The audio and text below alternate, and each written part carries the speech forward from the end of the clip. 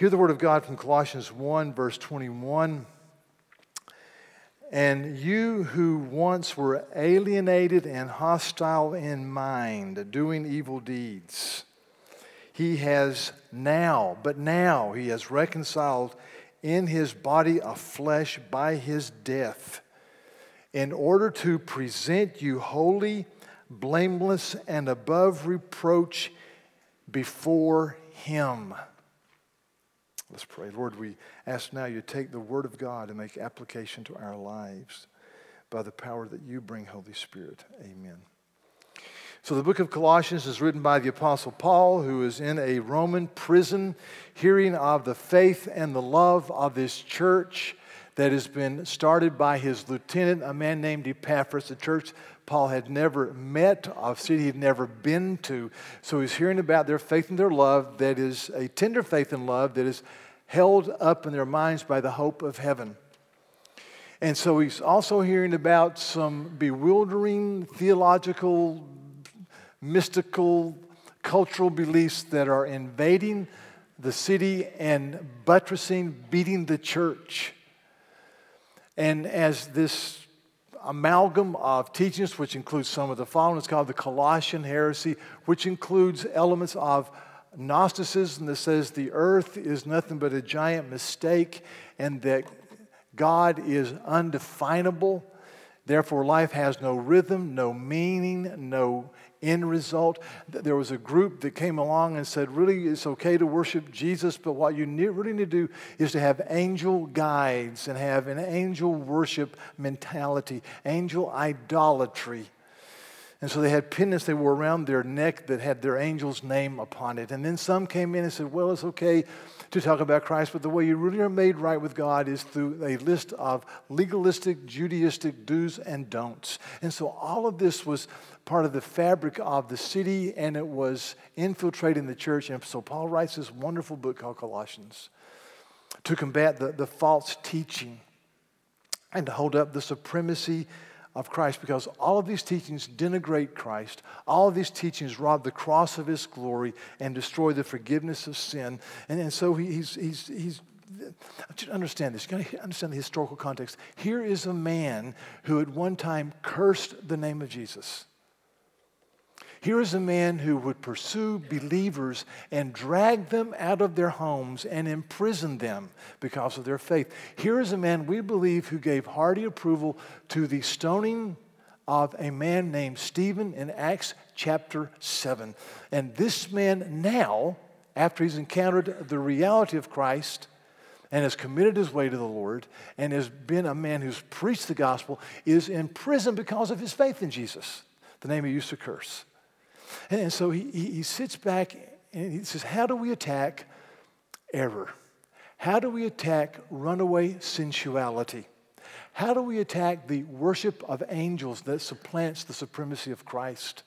How do we attack a bizarre belief that the earth is a cacophonic nothingness with no meaning and no viability? How do we, he says, we talk about the glory of Jesus. And so he starts in verse 15. Let me just read it again. He says, Jesus is the image of the invisible God, the firstborn over all creation. For by him all things were created, things in heaven and on the earth. Take that, Gnostics. Whether thrones or dominions or rulers or authorities, all things have been created through him and for him. And he is before all things.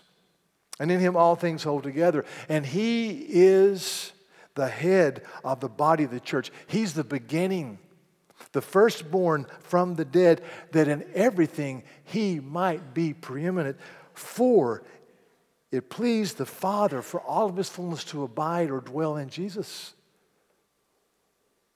and through him to reconcile to himself all things, whether things on earth or in heaven, by making peace by the blood of his cross.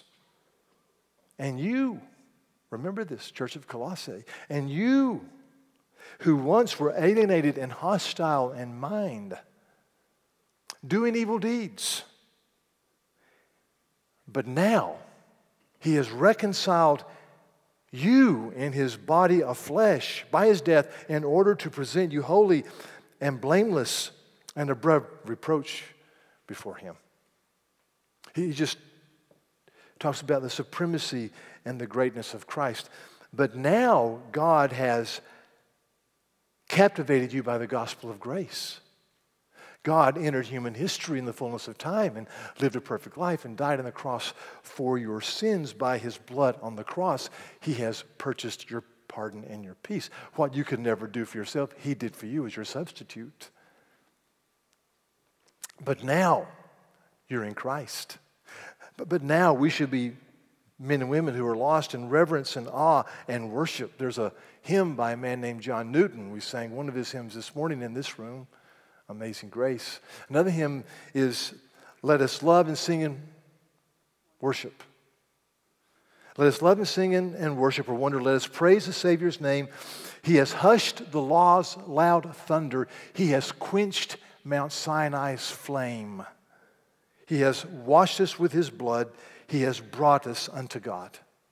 And Newton says, let us love and sing and wonder and worship, because he has hushed the law's loud thunder. You see, the law convicts us of sin, and the law tells us that all of sin comes short of the glory of God. No one will be declared righteous in God's sight by observing the law. Legalist.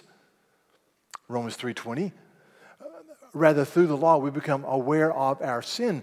But because Christ is our sin bearer, he has hushed the law's loud thunder.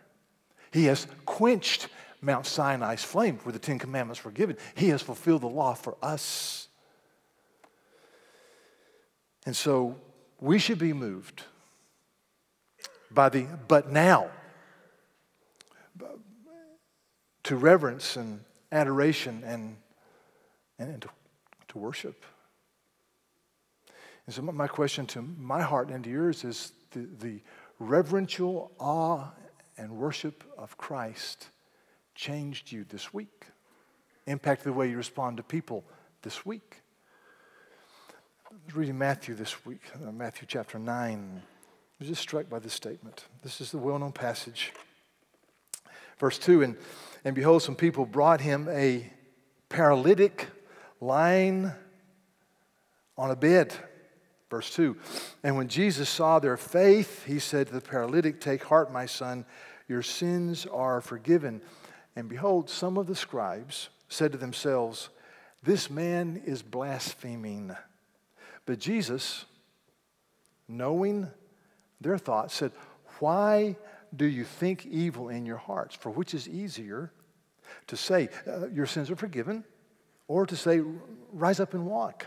Well, the answer is, both are easy to say, but hard to pull off. But that you may know that the Son of Man has authority on earth to forgive sins, he said to the paralytic, rise, pick up your bed, and go home. And he rose, and he went home. Verse 8, and when the crowd saw it, they were afraid, and they glorified God who had given such authority to men. You know, the scribes said, rightfully so, this man is blaspheming because no one can forgive sin but God, not realizing that they had God standing in their midst. So Jesus heals, forgives, and I was struck by what the crowd did. When the crowd saw it, they were afraid. They feared. They were moved to awe. And they glorified God who had given such authority to men. And I thought, here are people moved by the reality of Christ, and they are in awe, and they glorify God because he's given authority to this man, not realizing this is eternal God in their midst. And how much more would they have been moved with awe and wonder and worship and glorified God if they realized he is the image of the invisible God. He is the firstborn over all creation. For by this man forgiving sins and healing this paralyzed man, for by him all things were created in heaven and on the earth, visible and invisible, whether thrones or dominions or rulers or authorities. All things were created by him and for him and through him, and in him all things hold together. How much more? And so I said to my soul, so how much more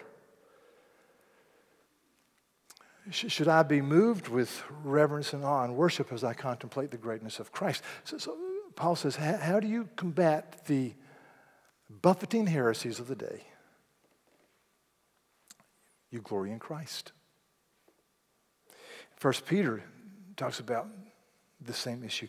1 Peter chapter 2, Peter's going through the glory of our salvation, the wonder of Christ being the cornerstone. And then he gets to the application part of the passage. And he says, verse 13, be subject for the Lord's sake to every human institution, whether it be to the emperor as supreme or to governors as sent by him to punish those who do evil and to praise those who do good. For this is the will of God, that by doing good you should put to silence the ignorance of foolish people. Listen. Live as people who are free, not using your freedom as a cover-up for evil, but living as servants of God. He says, yes, we're free. Our sins are forgiven, but we don't live callously or carelessly, but we live as God called out, chosen people who are servants of God. And then he says this, honor everyone, love the brotherhood, fear God, honor the emperor. And there's a lot in that little verse.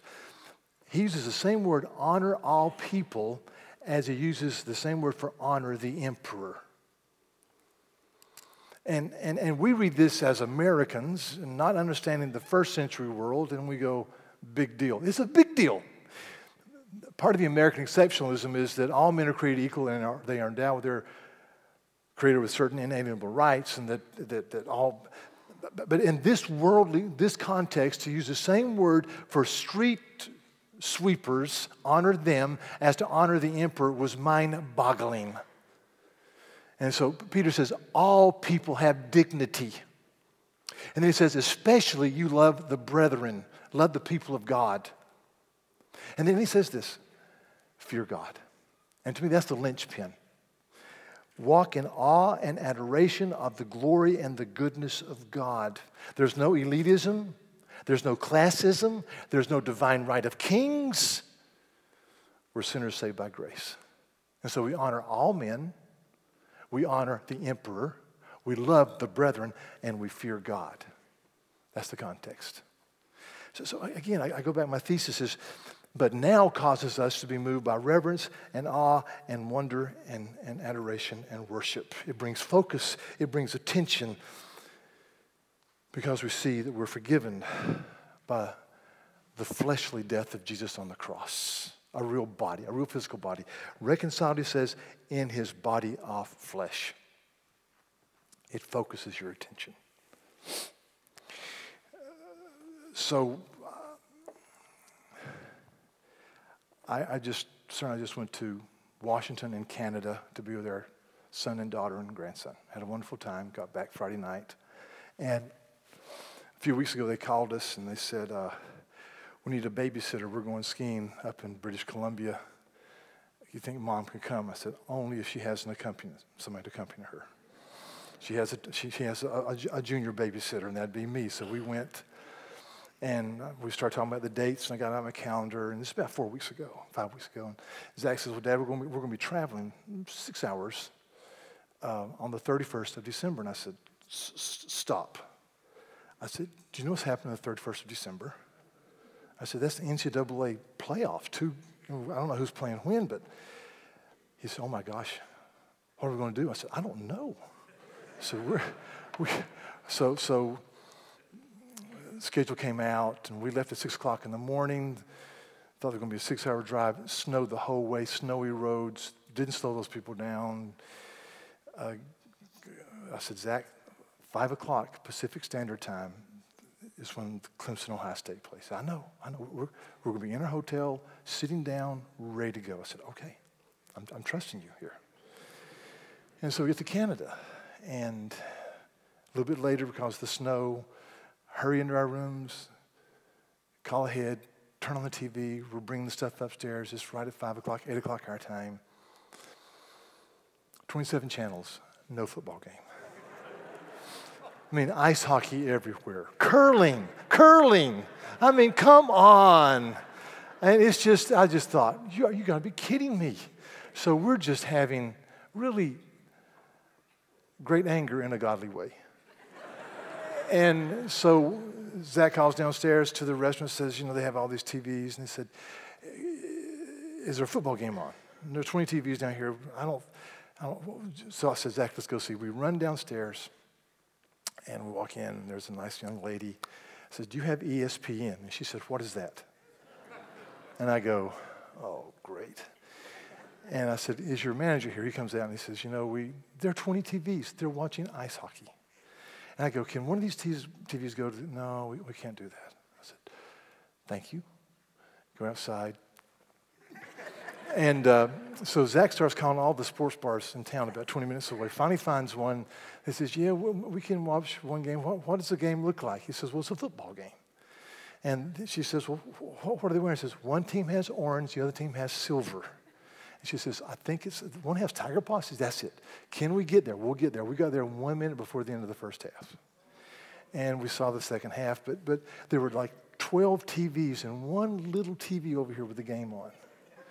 And, of course, no sound, had the hockey game blaring, and all these people running around New Year's Eve, and, everybody knew each other in this small little town, and they were having a good time cheering for the hockey team. I don't even know who was playing, don't care.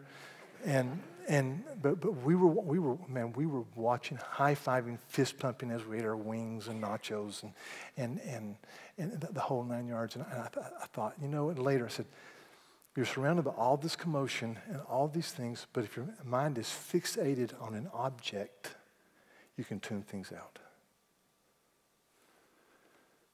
That's what Paul is trying to say here. He says, if you're going to be surrounded by a culture filled with all these amalgam of teachings, and if you're going to be buffeted about, you've got to be centered on a belief system that is greater and more grand and more glorious than all of these things, and that is Jesus and Him crucified. So how do you address the bewildering, befuddling mismatch of beliefs? You've got to be, people say, but now, and be moved by the reverence and awe and worship as you contemplate Christ. And so Paul says in this passage that you were at one time alienated, hostile in your mind, and you were doing evil deeds.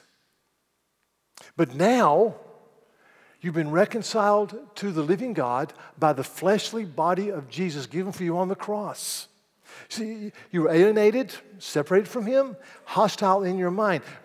This hostility is really part of it. I think it's just being apathetic or indifferent when you're surrounded by 100 different isms and 100 different paths and 100 different voices saying everything from the earth is a mistake to you've got to do this to you've got to worship angels, you've got to have mystical experiences. You become indifferent and immune to the truth.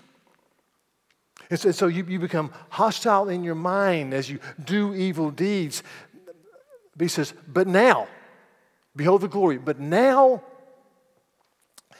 you have been reconciled by His physical body through death in order to present you, present tense, but now, present tense, past tense, ongoing, to present you as people who are blameless and pure and holy before Him.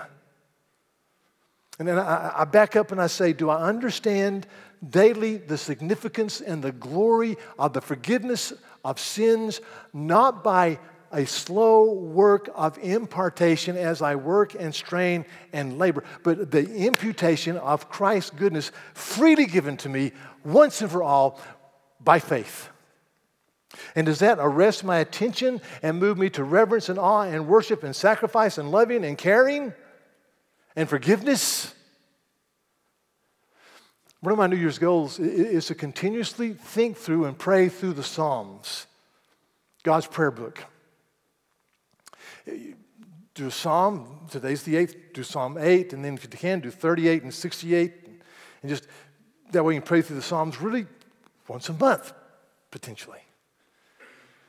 And as I read the Psalms and I'm going, wow, and I read this book, this commentary by a guy named Alex Moiter, and he says that the Psalms are written by people who knew far less about the majesty and the holiness of God than we do, and yet they loved him more than we do, close quote. And I thought, that's true. I mean, I think of Psalm 1, blessed is the man who doesn't walk in the counsel of the wicked or stand in the way of sinners or sit in the seat of mockers, but his delight is in the law of the Lord, and on that law he meditates day and night. And his delight is in the law of the Lord. He's talking about the first 5 books of the Old Testament. That's what he's talking about. Delighting in Genesis, Exodus, Leviticus, Numbers, and Deuteronomy. They're wonderful. But the revelation of God in Scripture is like this, complete in Christ. And so the first 5 books are down here. The revelation of God in the first 5 books compared to Romans or 1st and 2nd Peter or Colossians Christ is the complete revelation. And I thought, do I delight in the revelation of God in the Scripture? Or I thought of Psalm 84, one of my favorite Psalms, which says that for a day in your courts is better than 1,000 elsewhere. I'd rather be a doorkeeper in the house of my God than dwell in the tents of the wicked. For the Lord God is the sun and the shield. He bestows favor and honor. No good thing does he withhold from those who walk uprightly. O Lord of hosts, happy is the one who trusts in you. And this was written by David, and I'm going, but David saw dimly the coming Messiah King. David didn't have the apostolic message. David didn't have the Gospels. How much more should I be moved to saying, but now, with reverence and awe and adoration and worship, I was alienated. I was hostile in my mind, doing evil deeds, but now I've been reconciled. Martin Luther said this, the reformer who died in 1546. He says a couple things. He says, whatever does not teach or preach Christ crucified is not apostolic, which means from the Bible, the apostles. Even though, as somebody may say, it's written by Peter or Paul. Again, whatever preaches Christ and him crucified is from God. Whether it's written by Judas or Pilate or Herod, he's making the joke. It says, we can never recognize the Father's favor and grace were it not for the Lord Christ, who is a mirror of the Father's heart. And then there's this incredible letter written by a woman named Barbara Leiskirchen. And she was writing to Luther. She says, I question my salvation. I don't know if I'm really in the Lord. And that's what Luther says. The highest of all God's commands is this, that we hold before our eyes the image of his dear Son, our Lord Jesus Christ. Every day, he should be the excellent mirror wherein we behold how much God loves us and how well in his infinite goodness he cared for us in that he gave his dear Son for us. Contemplate Christ given for us, then God willing, you will feel better. Contemplate Christ. Glory in Christ who has reconciled you to the living God by his fleshly body. And so that's why it moves us to love and adoration and worship. And then the manifestation, just one manifestation because of the time, one manifestation. Verse 24, we'll deal with this more in a couple of weeks, but he says, now I rejoice as I contemplate Christ, as I live in the but now I'm reconciled. Now I rejoice in my sufferings for your sake. And in my flesh, I am filling up what is lacking in Christ's afflictions for the sake of his body, that is the church. This is an incredible verse. He says, wait a minute, what's lacking in Christ's afflictions for his church? Here's the answer, I believe, from the text. That from generation to generation, we're called to live out the reality of Christ and to represent him through the generation before us and the generations that are to come. And as we sacrificially live and care and steward our gifts, God gets the honor. And the church is built, and people are brought to growth in Christ. You are called to be significant in the lives of people.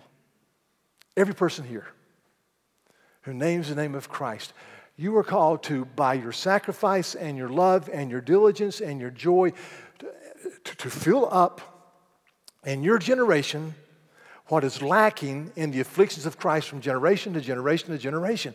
I was reading this week about a man named Hans Brett. Hans Brett died in 1577. Hans Brett was a young man in Antwerp. His family was from England. His dad had died. His brother's gone back to England. He was living in Antwerp, Belgium, with his mother. They become believers. They become part of a group called the Anabaptists. And Hans Brett is feverishly studying the Bible. He's in his early 20s. He's an apprentice baker, and he shares the gospel with other young men. They come to faith. They start studying the Bible together. The authorities tell him, you must stop. He says, I'm not going to stop. And so they warned him. They finally broke into the bakery one day. They arrested him, took him to prison. He was in prison for 8 months where they tried to get him to recant. Time after time, he would not stop preaching the gospel. He wrote a couple of letters from prison. One was to his mother that will make your heart just sing for joy and then make you weep. His mother, a widow. And so after 8 months, he was sentenced to death for preaching the gospel. And they knew that Hans Brett, as he went to his death, would preach Christ and tell people they're saved by faith alone. So they took a tongue screw. They took some pliers, pulled his tongue out, and took a tongue screw and screwed it in through his tongue so he couldn't speak. And so he went to the execution. He was burned at the stake. His pastor stepped forward and bore witness to Christ, really putting his own life in danger. And after all was said and done, and the smoldering ruins remained, the only thing there was some ashes and the tongue screw. And his pastor picked up the tongue screw and took it home. The pastor ended up marrying this man's mother. And so that tongue screw from generation to generation has been passed down in that family as a witness to the glory and wonder of a man who was captivated by the grace of Jesus. Hans Brett. And I thought, what a heritage we have received from men and women who lived with diligence. And it's our call to live for the reality of Christ with faithfulness before this generation. I read a book on Pearl Harbor recently. So December 1941, the USS West Virginia was hit by torpedoes. The torpedoes dropped from the plane. They believed that torpedoes could never get into Pearl Harbor because it was a shallow harbor. But yet the Japanese developed a system whereby it could just skim across the top of the water. And it torpedoed the USS West Virginia, and it turned, capsized, and 106 men died. But 66 of the men who died were trapped in the hull of the ship.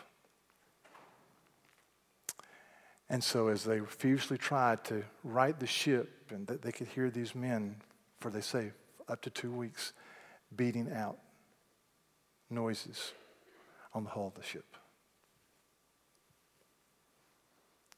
And the men down there finally just had to put plugs in their ears because they couldn't stand it. It was driving them crazy because they couldn't get the ship right. And they finally did. 66 men were there in the ship. Some had crossed off the dates on the calendar. One report says it got as far as Christmas Eve. That's from the 7th to the 24th. And I thought, when I read that, I thought, do I see people around me without Christ? As people like these men trapped in the USS West Virginia who have no hope. And God forbid that I preach not the gospel of Jesus. There's only one way to be saved, and that's through the cross work of Jesus. God, forgive me for not weeping more for people without Christ.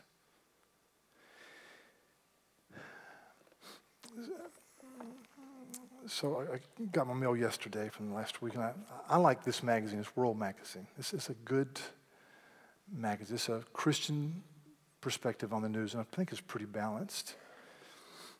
And but they always have a section on the last edition of people who've died this year. And I just flipped through and circled some names of people that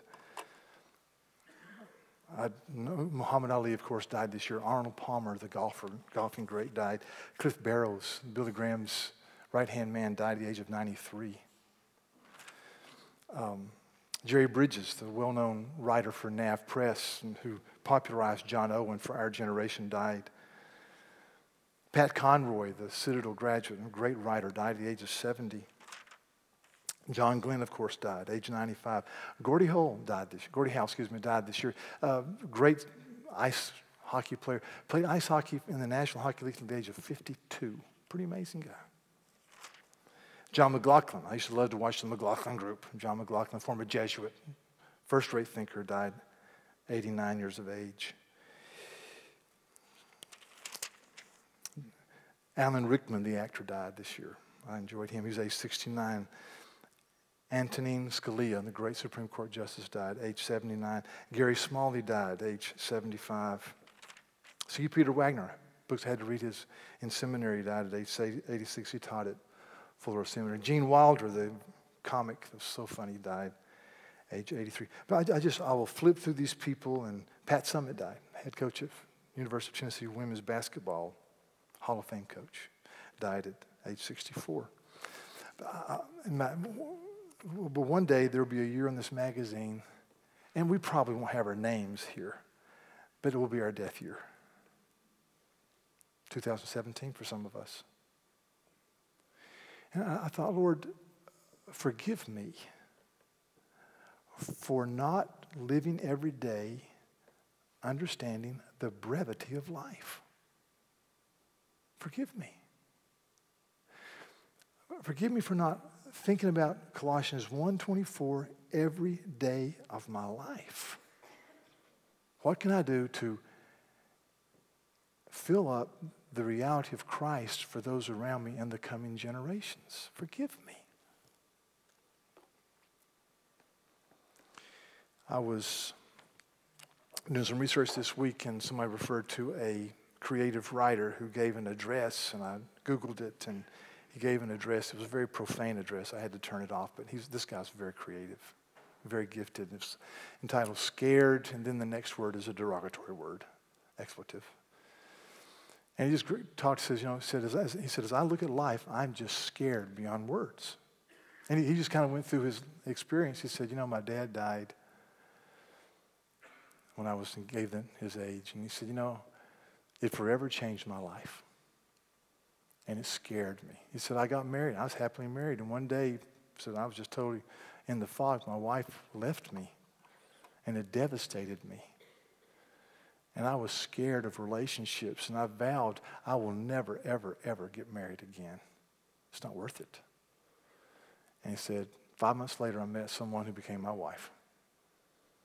But as I look at marriage, I'm scared. He said, then something happened that has blown my mind. We had a daughter. He said, and I love my daughter, but when I look at her, I am scared beyond words for her future and what I could do to mess her up. He said, as I look at death, I'm just scared beyond words. And he went on, and I turned it off because it was pretty profane. But I've got to tell you, I look at the future at times. There are people, I point to people in this room who are going through very hard times. Life in the fallen world is scary. It's hard. Death is hard. Getting old is hard. Walking with children that don't want to walk with you is hard. Caring for aging parents is hard. And it's scary. But at the end of the day, church, unlike this dear man who's very creative, very bright.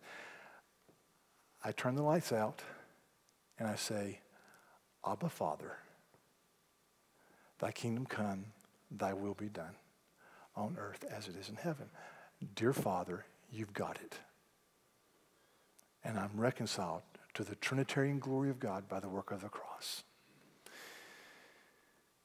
And if I should die before I wake, I have the hope of heaven. So I'm scared, but I'm not scared to the point of despair. I trust.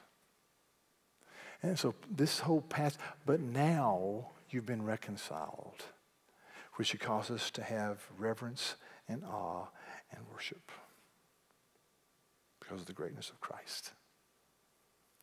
Let's pray. Lord, thank you for the privilege of reading a document written from a Roman prison in 60 A.D. by a man who you preserved from writing anything that was an error. And you've given us the Bible, and you've given us the hope of Christ. You've given us a purpose for living. And Lord, as we're surrounded by a mishmash of numerous isms and thought systems, I pray that the supremacy and the glory of Christ would motivate and inspire and carry us along. I pray that we would be men and women who, when we contemplate the wonder of Christ, would be filled with reverence and awe and worship, and we will glorify God. I pray that we would be men and women who look to you and trust you. And Lord, as this year comes, this year will be filled with joys and sorrows. It will be filled with laughter and at times tears. And we thank you that we know that at the end of the day and at the end of our days, there is a place for us in heaven because of Jesus. And we want that for our contemporaries. We want that for the people of the world where the Campbells minister. We want that for them. We want people to hear and know about Jesus in unreached cities and unreached people groups in the 1040 window and in our own neighborhoods. We want that. So forgive us for not hearing the cries of men and women who have no hope. And I thank you that you give us hope. That at the end of the day, we are not scared beyond description, but we can trust you in the midst of our questions and heartaches because Jesus is Lord. So bless us, O Lord, and bless us to the glory of your name in Jesus' name. Amen. Thank you.